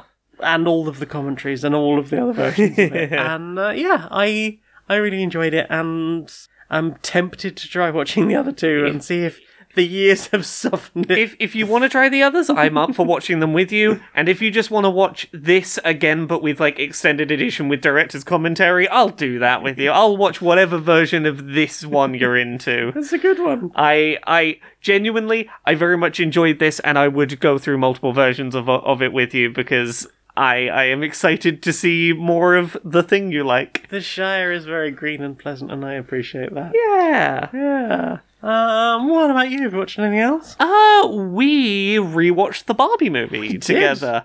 And my thoughts on that, I think, are pretty succinct. I enjoy a lot of that film.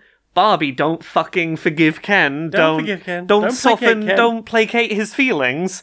He tried to go, hey, what if I took away all of your rights because I felt like you didn't give me enough attention? Sam, I wanted you to be my girlfriend. Fucking tell him to fuck off. Yeah. Tell him Yes. to fuck off. Yes. Enjoyable film, though. Yeah, it's... For all of the corporate marketing shill that it is, it's an enjoyable corporate marketing show. Although, once again, I think we both commented on just how aggressively anti-Mattel it is at times. There are things that I am surprised they got away with. Every time I see the interior of the Mattel offices as a grey, featureless building full of people in, 8-foot-high walled cubes, not allowed to interact with each other, I'm like, that really is... full of white men. Yeah, that really is a representation that you were like, we'll let that fly. Mm-hmm. That boardroom is still all old white men by the end of that film. I can't remember if they're all white men, but they are certainly all men. I'm pretty sure they're all white men. White, I'm pretty sure it's all white men. I don't remember. But it is certainly a commentary on Mattel.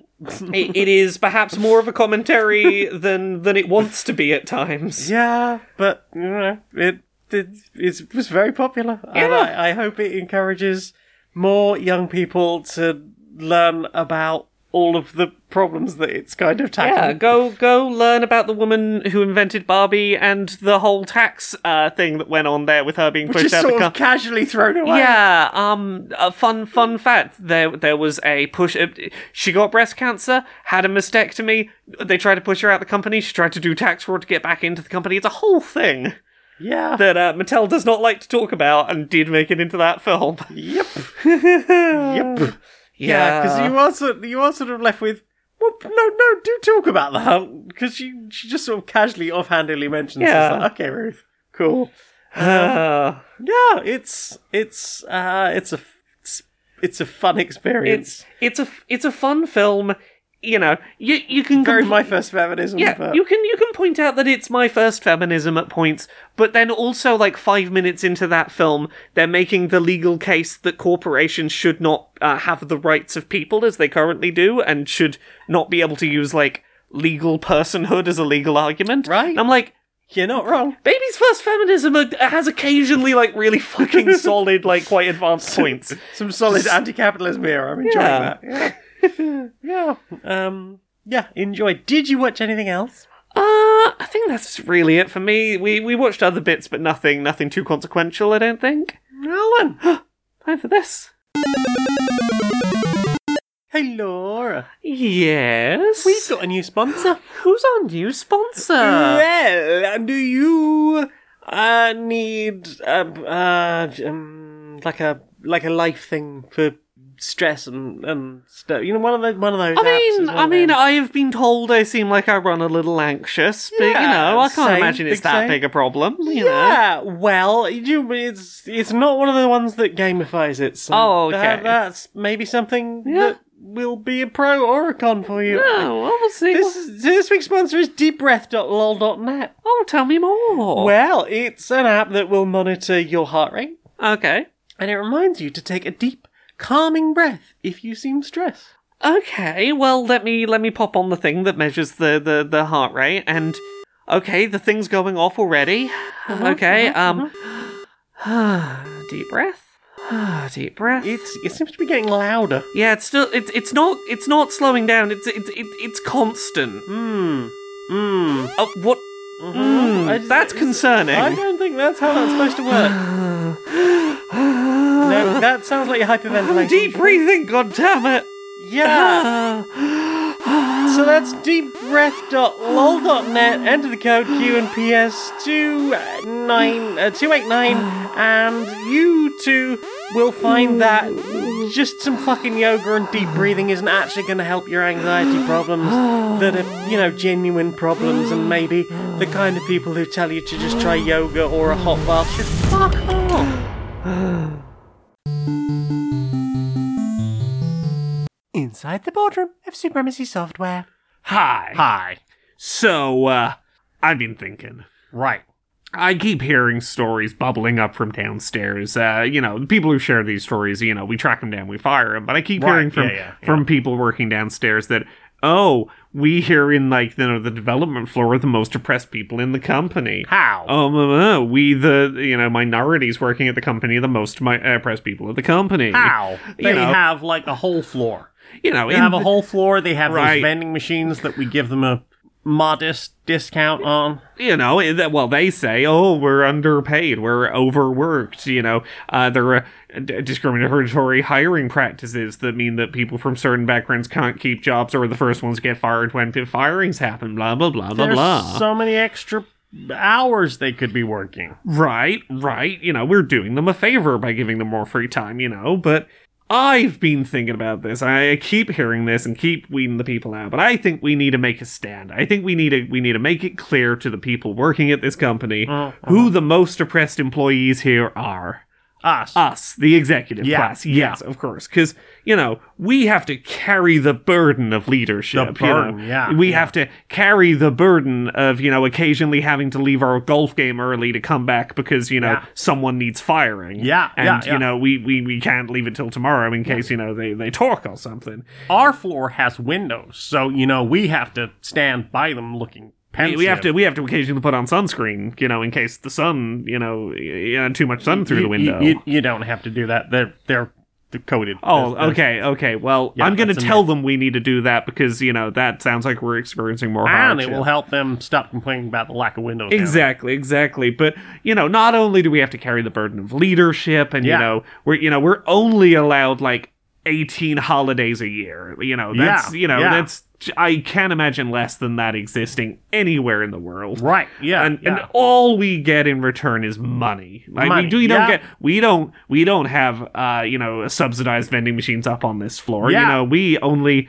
you know, have no one throws us a pizza party. Yeah, you know, we have to order our own pizza using the money we earned from our big executive salaries. We don't get free pizza. And you know, all the times we petty cash pizza. Well, I mean, made by our own executive chefs. I mean, yeah, but like, you know, that's for special occasions. Like we signed a form. Yeah. On a Tuesday. Yeah. Or on a Wednesday. Forms are hard. Forms are hard. I got to write my name down like on every single one of them that happens. And I can't use the same pen twice. So, right. I have to find more pens. You know.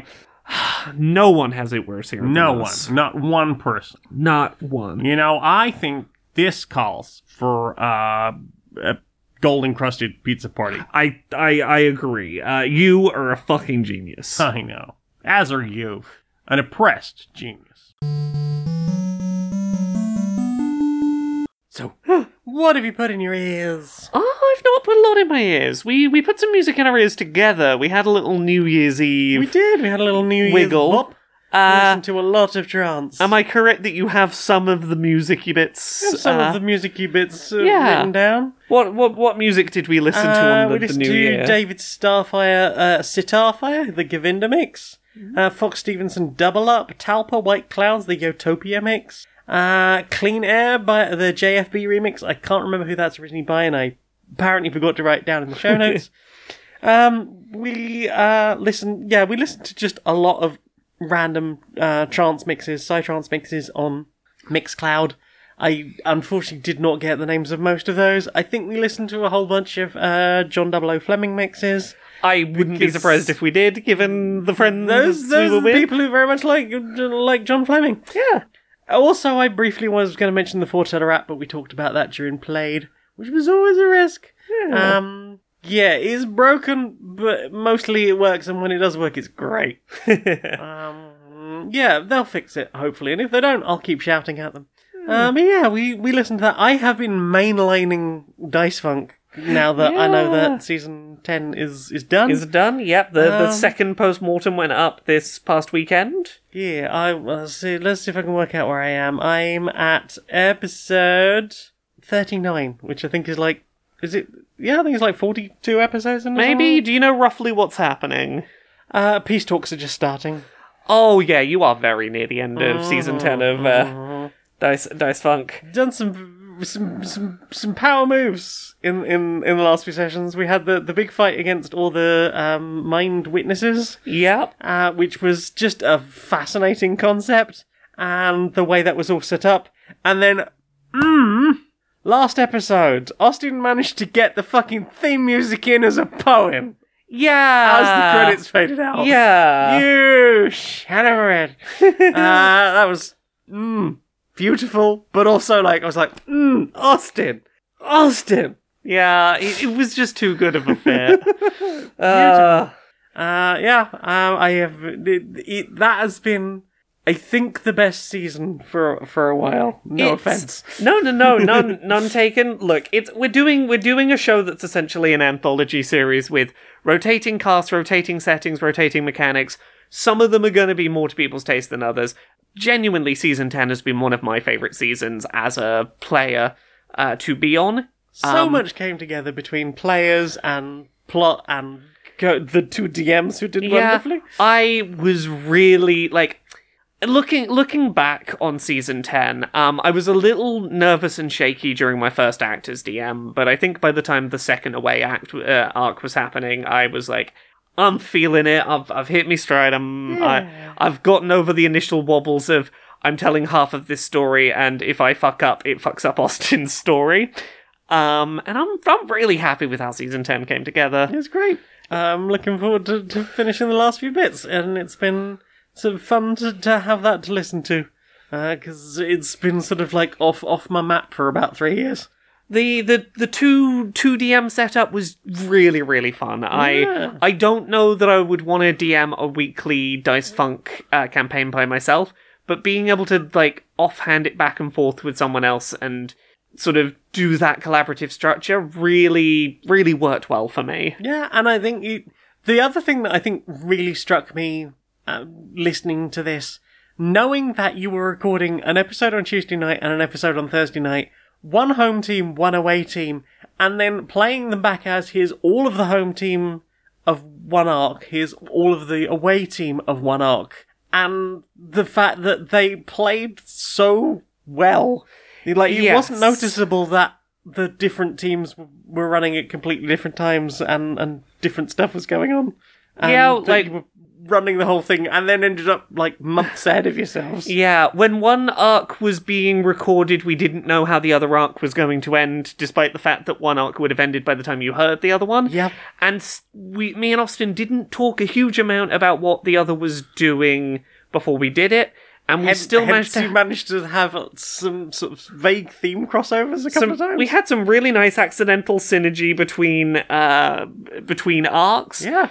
It was just a really nice process, and it all came. I'm glad that not only did all of the away team members' arcs come together successfully, but then the away and home teams merged and came together successfully as one story. It was great. It was a real run. It was great. I'm looking forward to finishing that, and then I don't know what I'm going to do, because I won't have that much Dice Funk to listen to. Yeah, season 11, it is happening. I think we've got the first home and the first away arc recorded, and are starting on the second arc for each team. So we're at least 6 weeks ahead still of what's being heard, and that's only going to pick up steam again.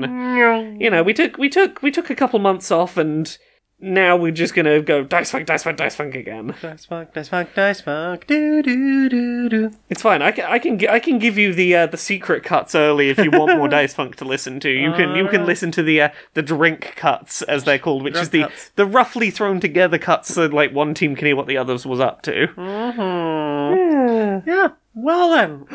Time for this. Meow. Well, hi. Hey, kitty. Meow. Meow. Meow. Oh, sorry, kitty. That's just the tortillas for dinner. Meow. Hi, you're being very affectionate right now. Is it because there's a rustly packet? I see. Okay, I've tried to explain this to you before. I'm going to try really hard. You've got to focus. Not every rustly packet is kitty food. Rustly packet is kitty food. Yes. No. Some rustly packets are not kitty food. Rustly packets, kitty food. Yes. No. You see this one? You see how this looks nothing like kitty food? It's big circles of tortilla. Kitty will try. No, look. It's like when I got the Skittles out, and I take them out of the rustly packet, and you smell them, and they're not. You see, they're not kitty food, despite having come out of the rustly packet. No, it's not good, is it? Yeah, it's not. That one? No, it's the same one. It's the same one again. That one's green. Yeah, they're not kitty food. That's what I'm explaining. What Yeah, okay, I'm putting these away. Not every... about the purple one? No, they're all not kitty food. Oh, you gotta be purple kitty food. They're not, none of them are kitty food. Oh, but why in Lively Packet if it's not kitty food? Because not every food in the world that's rustly is kitty food. Okay. Gonna check out the rusty packet in the bathroom with the white torpedoes on it. Hey, I know I don't know you super well, but we've been really getting on, I thought. Yeah, totally. Like, you're like my first friend in this town. It's been really hard after the move, you know? Totally, and I cherish that.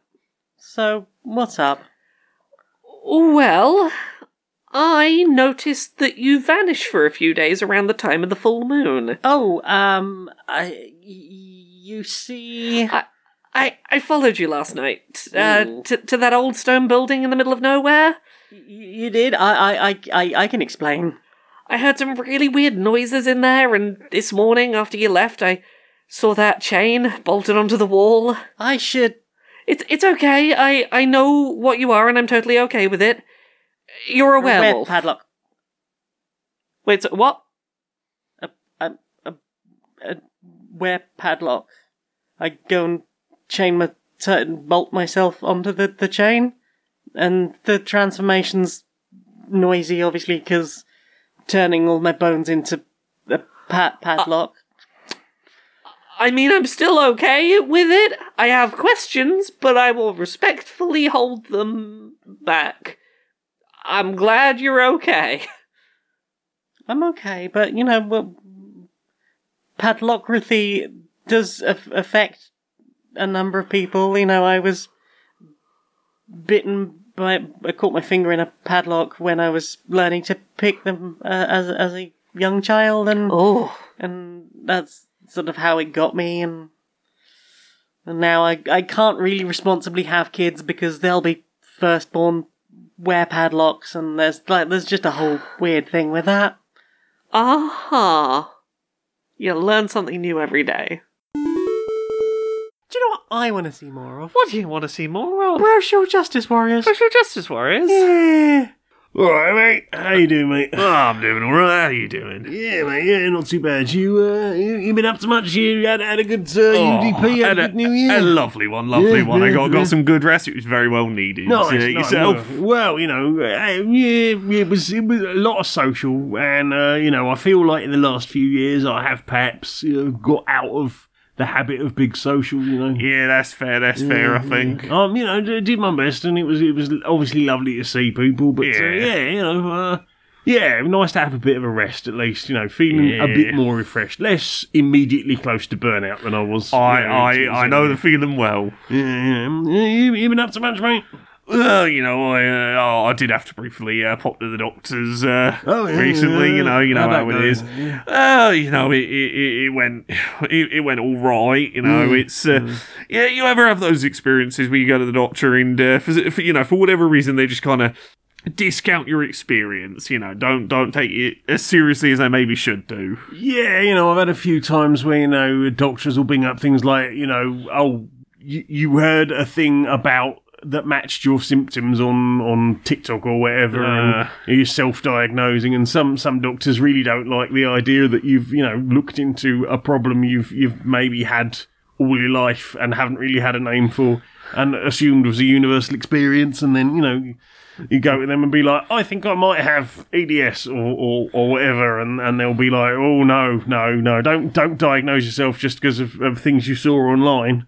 Well, no, that's why I'm here, to get, you know, maybe further information looked at, you know, and some doctors, they do really get quite the gob complex, especially the older ones. I found. There's, you know, I understand a certain degree of, just because, you know, WebMD was a problem for a while. People you know, convincing themselves they had cancer and whatnot. Yeah, I mean, it doesn't help that WebMD, you type your symptoms in and almost everything will eventually lead to you're imminently going to have a heart attack and, you know, some terminal disease. I get it from that perspective from doctors, but also, like, there is a real degree of, like, I know better than you. Don't try and be a doctor and like, look up your symptoms and learn what might be a good starting point to look at. That's my job. Fuck off. Yeah. But as much as that can suck, I think it's particularly, there's a lot of groups it's particularly bad for in terms of not having, their insights on their body or their experience, own experience of their pain taken properly. Oh yeah, I've heard some really fucking horrible stories recently. Not least, the ones I've heard for years and years and years.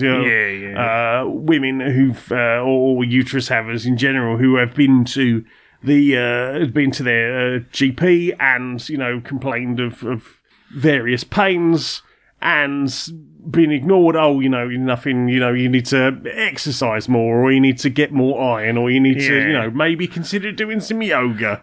And things of that sort. And, they've been in pain, they've been suffering for years and years and years. Like, undiagnosed endometriosis, because you wouldn't fucking pay any attention to it. Yeah. And then you've got, you've got young people who are often, a lot of, if a health condition that's associated with being older happens in someone younger, they'll say their symptoms early to the onset doctor. arthritis. Yeah, it'll be like, well, whatever thing you think you've got, that only happens to old people, doesn't happen to people your age. Far too young to worry about stomach cancer. The fact that you've constantly been agonising and in pain, and you've been talking about like peptic issues and constant stomach acid issues and regular pains, and then by the time you do get diagnosed, it's perhaps too late. And I've heard a bunch of those stories recently, and it is devastating to them, to their families, to people around them. Yeah. And this even happens to people working in the medical community. You get nurses going, well, I know my own body. I've been working in the medical profession for years. I know what things to look out for. And I went to my GP and they completely ignored me until I was basically terminal.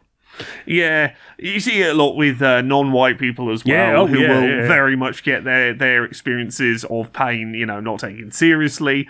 Very, very specifically, you will have, there is an unfortunate history of medical science deciding that, non-white people feel pain differently. Well, yeah, and, it doesn't help that most of the medical journals that were written by horrible racists who were like, well, we'll do all of these tests, experimental surgeries on black women, mostly African American women, because a lot of these things happened in America.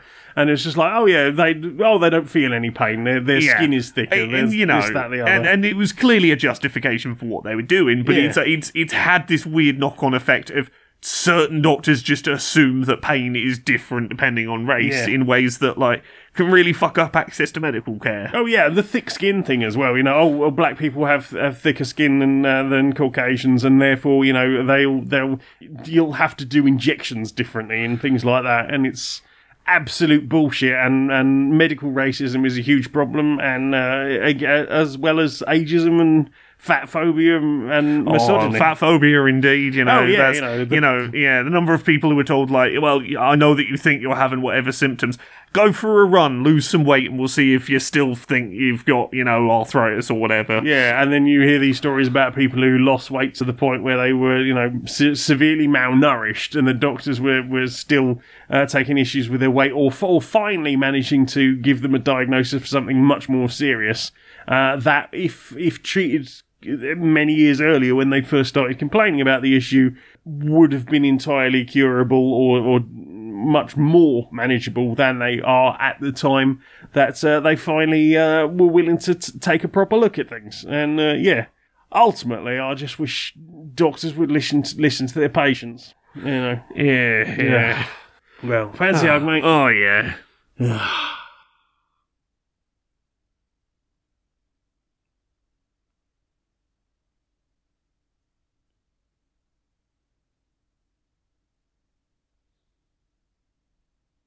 Yeah. Good hug, mate. Good hug. Good hug. Right, I think I'll go put the kettle on. Well, sounds like a plan. Nice. So, Laura, yes? you do things. I do. Do you remember? things. Do you remember you do things? I do stuff. I Yeah? know it's been a couple of weeks, but I remember I do But stuff. the people would like to know where they can find those things. Well, you'll find those things at Laura K. Buzz pretty much everywhere. Twitter, Twitch, YouTube, TikTok, Patreon. That's the one that pays us bills. As little as $1 a month over there really helps. Or whatever your local currency is, because you can pay in whatever currency. Blue Sky, Mastodon, all the places. Just find me wherever. On Twitch, Mondays, Wednesdays, and Fridays at 10 PM UK, 5 PM Eastern, 2 PM Pacific. I'm currently doing a playthrough of Like a Dragon, Gaiden the Man Who Erased His Name, because Like a Dragon Infinite Wealth is coming out at the end of this month. Access Ability episodes usually every Friday over on YouTube. There will be one this. It'll be up the week that we're recording this, so if you're listening early, it might not be up yet. If you're listening on the regular release date, it will be up.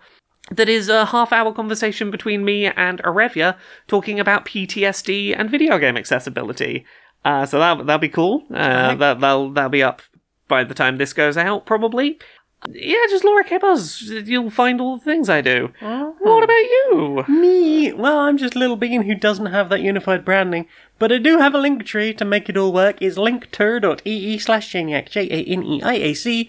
You can find all the things I've written, the music I've made, t-shirts I designed, all sorts of good stuff. You can help support me at patreon.com/stonedmonkeyradio. For as little as $1 a month, you can help me justify all of the works and the inability to play Baldur's Gate 3. You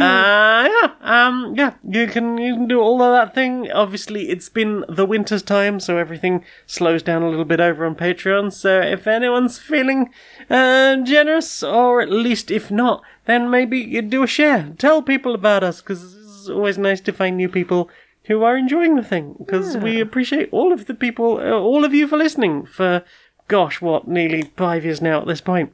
Yeah, thank you very much. Laura, Yeah? will you sing us out, please, darling? Until next time, be a stranger.